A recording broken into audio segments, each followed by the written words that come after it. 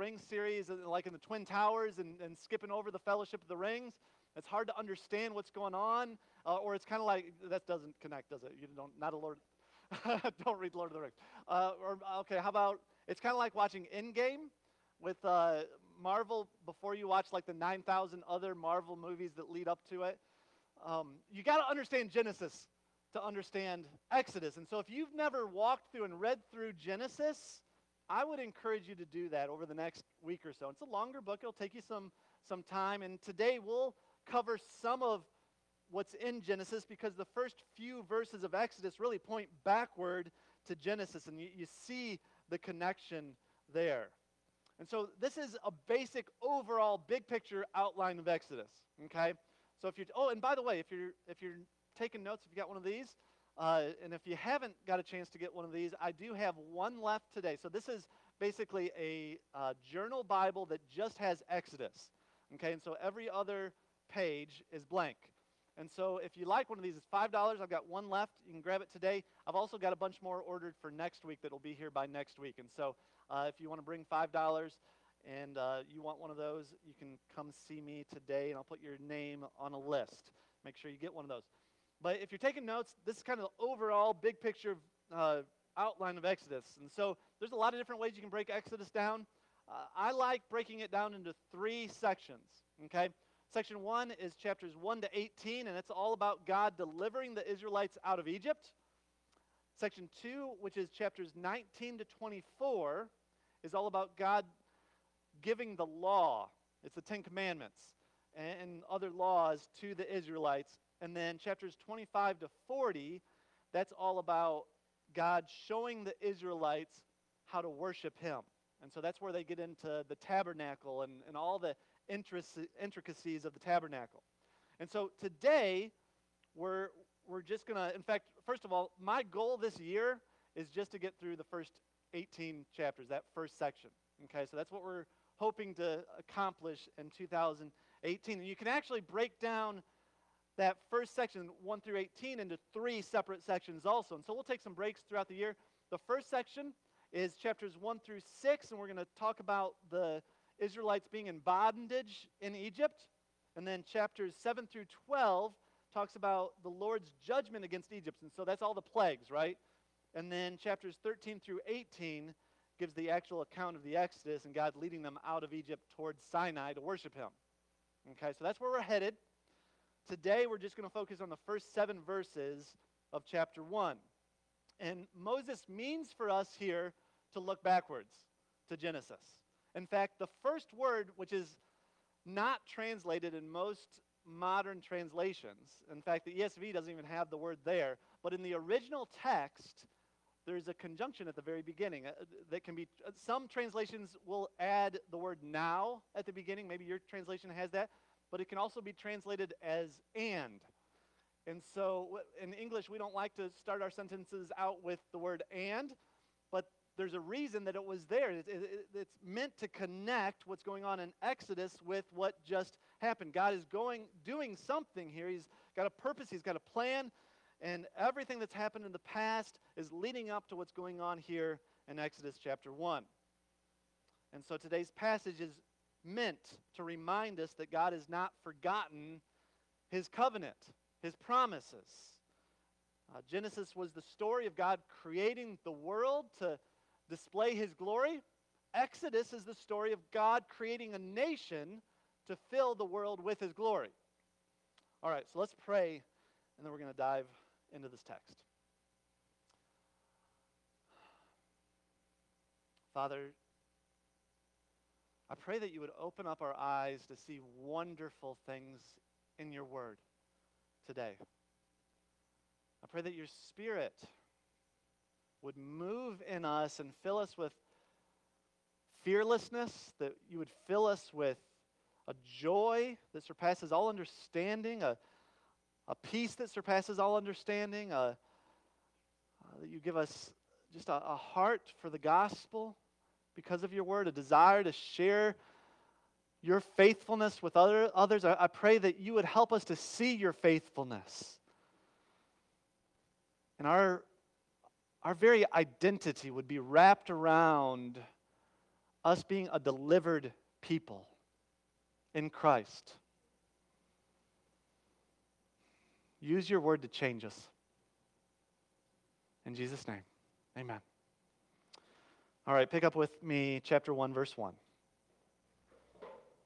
And these are the names of the sons of Israel who came to Egypt with Jacob, each with his household: Reuben, Simeon, Levi and Judah, Issachar, Zebulun and Benjamin, Dan and Naphtali, Gad and Asher. All the descendants of Jacob were 70 persons. Joseph was already in Egypt. Then Joseph died, and all his brothers, and all that generation. But the people of Israel were fruitful and increased greatly. They multiplied and grew exceedingly strong, so that the land was filled with them. So here's the outline today, just 2 points. God's promises endure, and secondly, God's plans start small. God's promises endure, God's plans start small. So let's start with God's promises endure. And so the beginning of Exodus, again, it picks up where Genesis left off. And so remember, at the end of Genesis, you've got the story of Joseph, and it's one of the longest narratives in all of the Bible. Joseph, of course, is the favorite son of Jacob. Jacob's got 12 sons. Joseph is his favorite. All of his brothers are jealous of him, and so they sell him into slavery. He ends up in Egypt, where he's a slave there.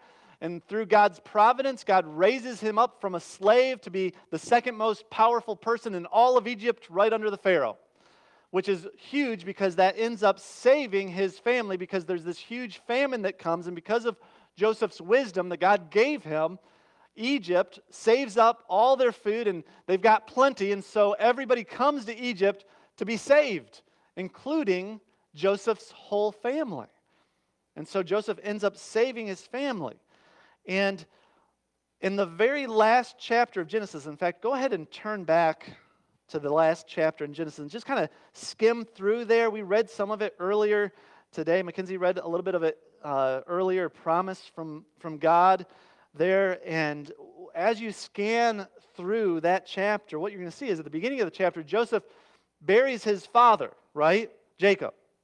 But he doesn't bury him in Egypt. He buries him where? In Canaan, which is significant because that's the promised land, and that was what we read earlier. That's where God had promised to bury him.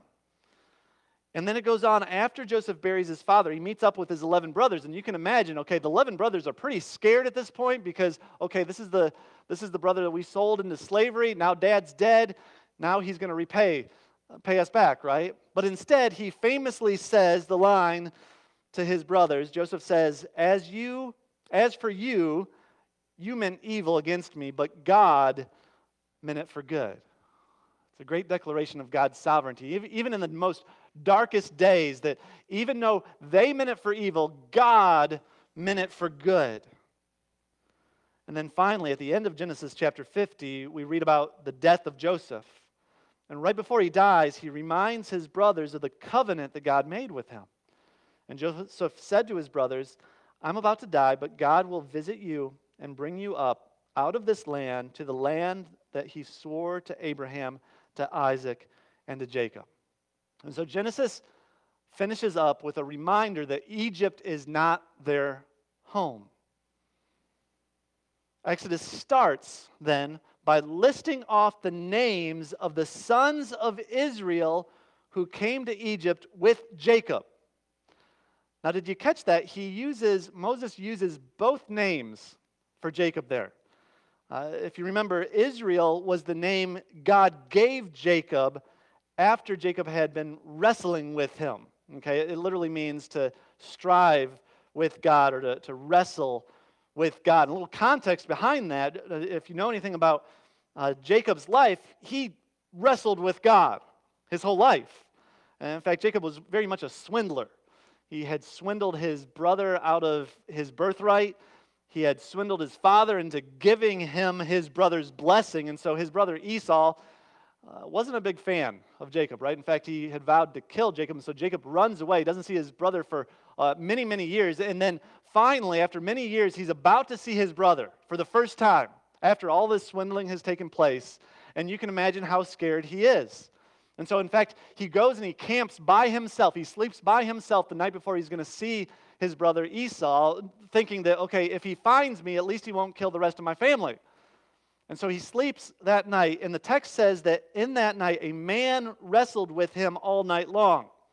Now, most theologians believe that this man was the pre-incarnate Jesus that was wrestling with him. And after the wrestling match, that's when Jesus gives him his new name, changes it from Jacob to Israel. Because he's wrestling with God. He had wrestled with God. And it was a moment, it was a defining moment for Jacob. And God's basically saying that, look, your life is never going to be the same, and you belong to me. You belong to me. Then a few chapters later, in chapter 35, he reminds him of that name change, and then he gives him this commandment. It should be pretty familiar to you, and a covenant. Genesis 35, 11 and 12. And God says to him, Jacob, or Israel, I am God Almighty, be fruitful and multiply.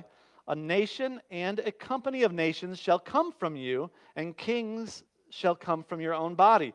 The land that I gave to Abraham and to Isaac I will give to you, and I will give the land to your offspring after you. Okay, so that wasn't the first time that God had made this promise, right? If you flip back to Genesis 26, verse 4.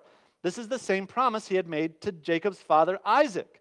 He says, I will multiply your offspring as the stars of heavens, and will give to your offspring all these lands. And in your offspring, singular, that's key, all the nations of the earth shall be blessed. In fact, the New Testament points out that word is singular and is pointing to Jesus. Okay, so your offspring will be a blessing to everybody. And again, I'll flip back to Genesis chapter 17, verse 6. God made the same promise to Jacob's grandfather, Abram. And just like Jacob, God changed Abram's name to Abraham. And he says, behold, my covenant is with you, and you shall be the father of a multitude of nations. No longer shall your name be called Abram, but your name shall be called Abraham, for I have made you the father of a multitude of nations. I will make you exceedingly fruitful, and I will make you into nations, and kings shall come from you. And I will establish my covenant between me and you and your offspring after you throughout their generations for an everlasting covenant, to be God to you and to your offspring after you. And I will give to you and to your offspring after you the land of your sojourners, all the land of Canaan, for an everlasting possession, and I will be their God.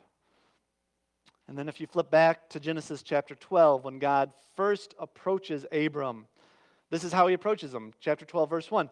Now the Lord said to Abram, go from your country and your kindred and your father's house to the land that I will show you. And I will make of you what? A great nation. And I will bless you and make you a great name so that you will be blessed. I will bless those who bless you, and and those who dishonor you I will curse.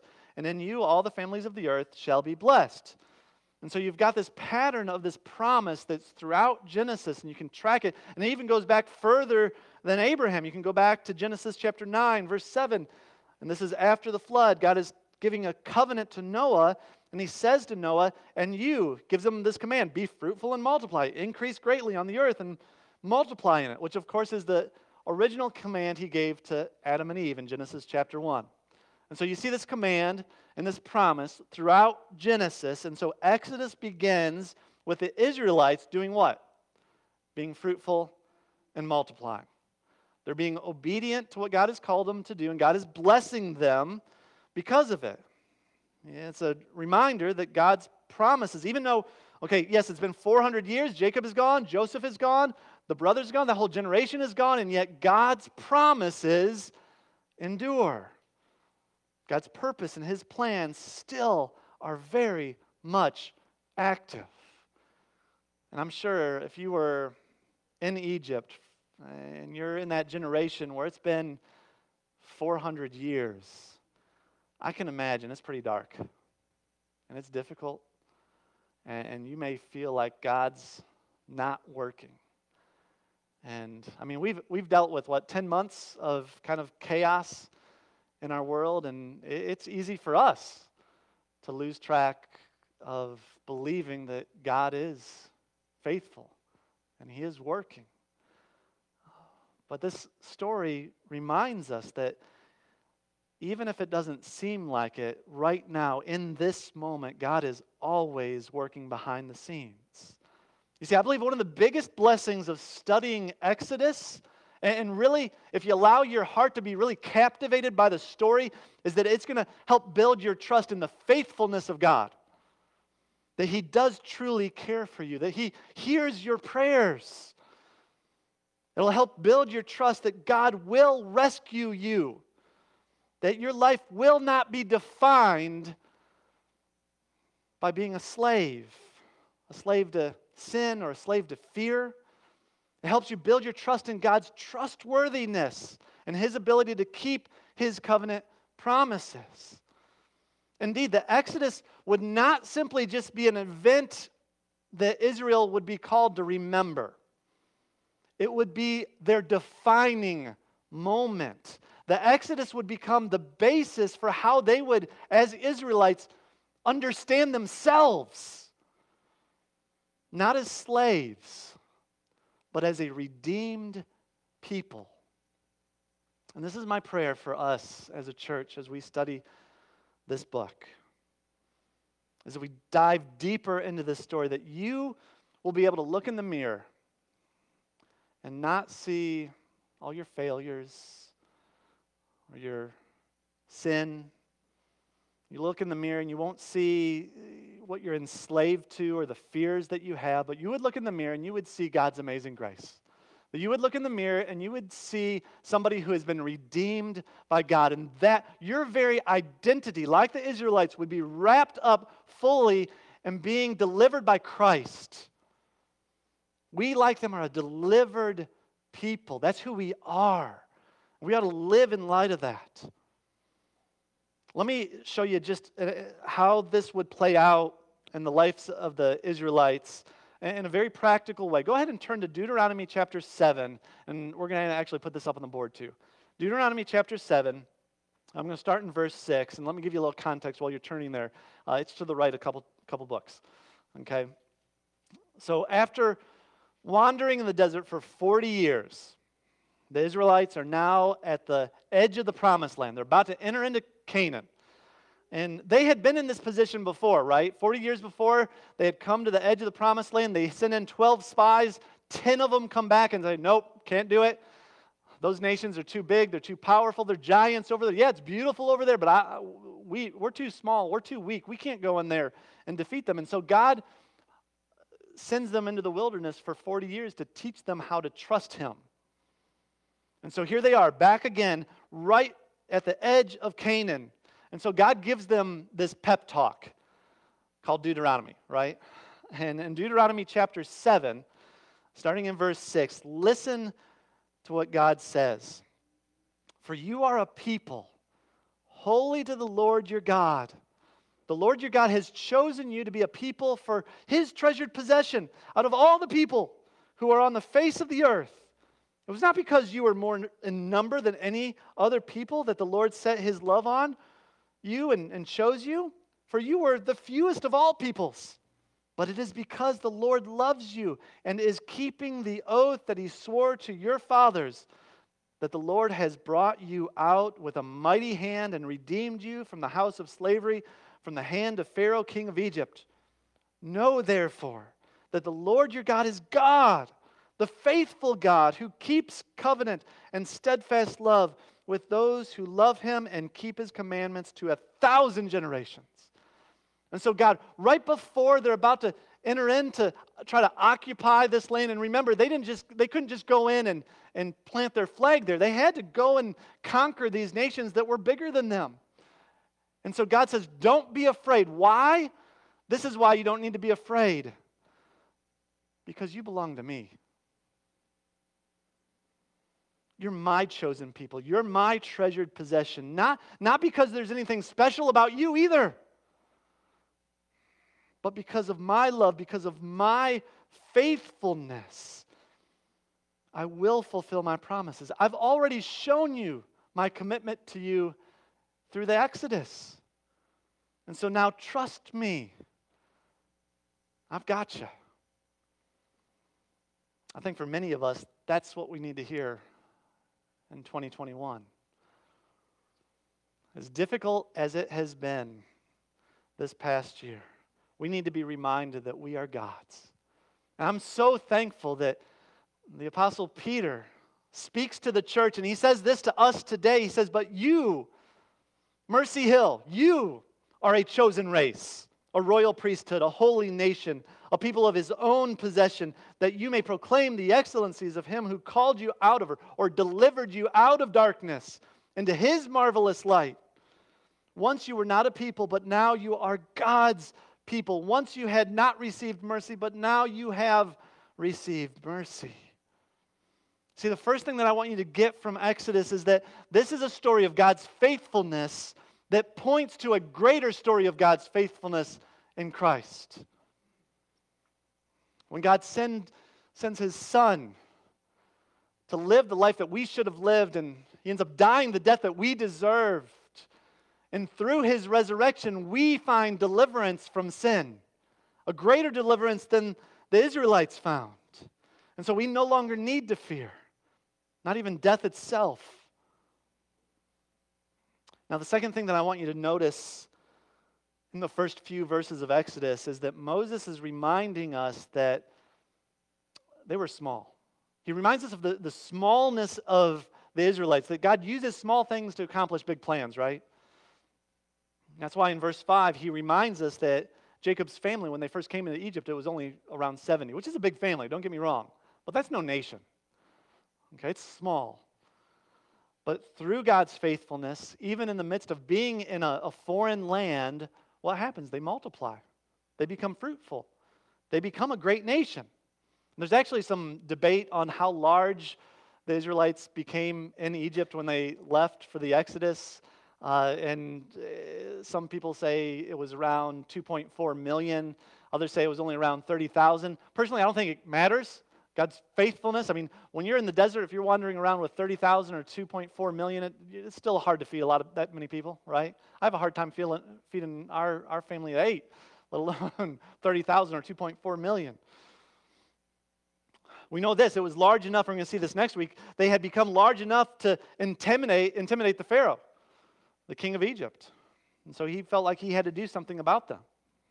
But today what I want to highlight is that this pattern of God using the small and insignificance of these people and others to accomplish his purpose.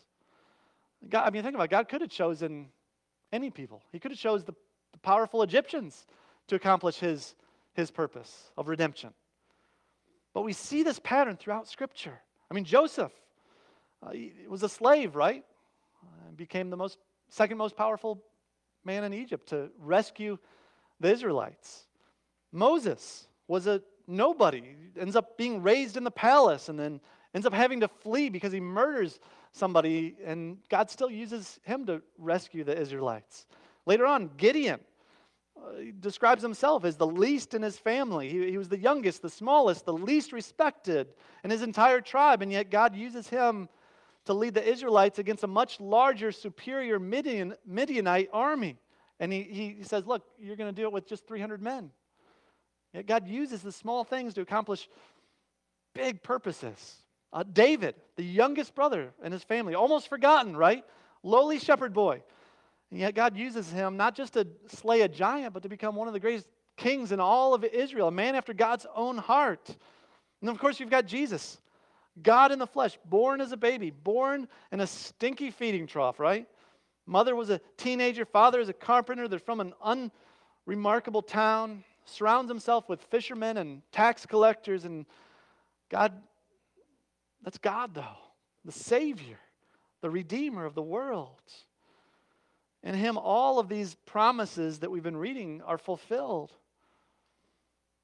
We all love a good underdog story. Why is the Bible filled with all of these underdog stories? Well, the Apostle Paul actually answers that question in 1 Corinthians 1, verses 26 through 29. And he says, "For consider your calling, brothers. Not many of you were wise according to the worldly standards. Not many were powerful, not many were noble birth, but God chose what is foolish in the world to shame the wise. God chose what is weak in the world to shame the strong. God chose what is low and despised in the world, even things that are not, to bring to nothing things that are, so that no human being might boast in the presence of God. And so God uses the weak and the foolish, the small, the insignificant, because they're humble. It's because of their humility. And in their humility, they rely not on themselves, but on God to accomplish great things. God loves to use those who will not boast in themselves, but will boast in Jesus. And so maybe today you're in a position where it seems like life has just knocked you down over and over and over again. Well, maybe God, like he did with Joseph, has allowed you to go through those things to put you in a position where you can actually be used by God in mighty ways. Let me give you one last story to chew on about a nobody. Anybody ever hear of Edward Kimball? Didn't think so. Okay, so Edward Kimball was an average Sunday school teacher many years ago. And he was concerned about one of his young students. This young student happened to work in a shoe store in town, and so he goes and he visits this student, and he ends up sharing Christ with him, and this student trusts in Christ right there. Well, that student was named Dwight L. Moody. Eventually, and maybe you've heard of him, he would leave the shoe business and become one of the greatest preachers and evangelists of all time. Well, Moody, whose international speaking took him to the British Isles, he preached there in a little tiny chapel pastored by a young man that you probably never heard of, Frederick Brotherton Mayer. And in his sermon, Moody told his testimony of a Sunday school teacher that went and visited his students and shared the gospel with them, and this changed this young preacher's life, and he became an evangelist like Moody. And he started going all over the world, came to America, and while speaking in Northfield, Massachusetts, a young preacher heard him, and he heard him specifically say this: if you're not willing to give up everything for Christ, are you at least willing to be made willing? And that remark led a man by the name of J. Wilbur Chapman to respond to the call of God on his life. Now, Chapman went on to become a very effective evangelist in his own time, and one of the volunteers that helped in his ministry was Billy Sunday. Billy Sunday would eventually take over his ministry, Chapman's ministry, and become one of the most influential evangelists of his day. Very dynamic preacher, shared the gospel with many, many people. In fact, somebody in 1924 who was inspired by Billy Sunday's crusades, this small group in Charlotte, North Carolina, they wanted to reach their city for Christ. And so they put on this crusade. They invite an evangelist by the name of Mordecai Ham to come and speak. This is 1932. In 1932, in the crowd there is this lanky 16-year-old boy who hears the gospel and responds. And he remembers the preacher like pointing his finger. And eventually he comes forward and he trusts in Christ. Well, that teenager was Billy Graham. He probably shared the gospel to more people than anybody has ever shared the gospel. And it was all because of this Sunday school teacher, a nobody, Edward Kimball. You never know how God's going to use you. God loves to use small things to accomplish big plans. And so what's he going to do with you? What's he going to do with our small little church? Let's pray that he would do mighty things. Father, thank you so much for your word. Thank you for using small and insignificant, humble servants that rely fully on you to accomplish your mission. And I pray that as we dive into the story of Exodus, we would be reminded over and over again of your faithfulness, that you are a promise keeper, and that you will never let us down. That even when things in our world seem so dark, you are always working, and you love us more than we could ever imagine. And so I pray as we sing and as we are reminded of your sacrifice, that we would be moved in our spirit to trust you and to tell others about you. In Jesus' name, amen. Well, we're going to enter into a time of communion. If you're a believer, I would encourage you to join us in this celebration. There is communion in the back. There's juice and there's bread in the back. You can grab, if you haven't already grabbed it. This is a time where I don't want us to just walk through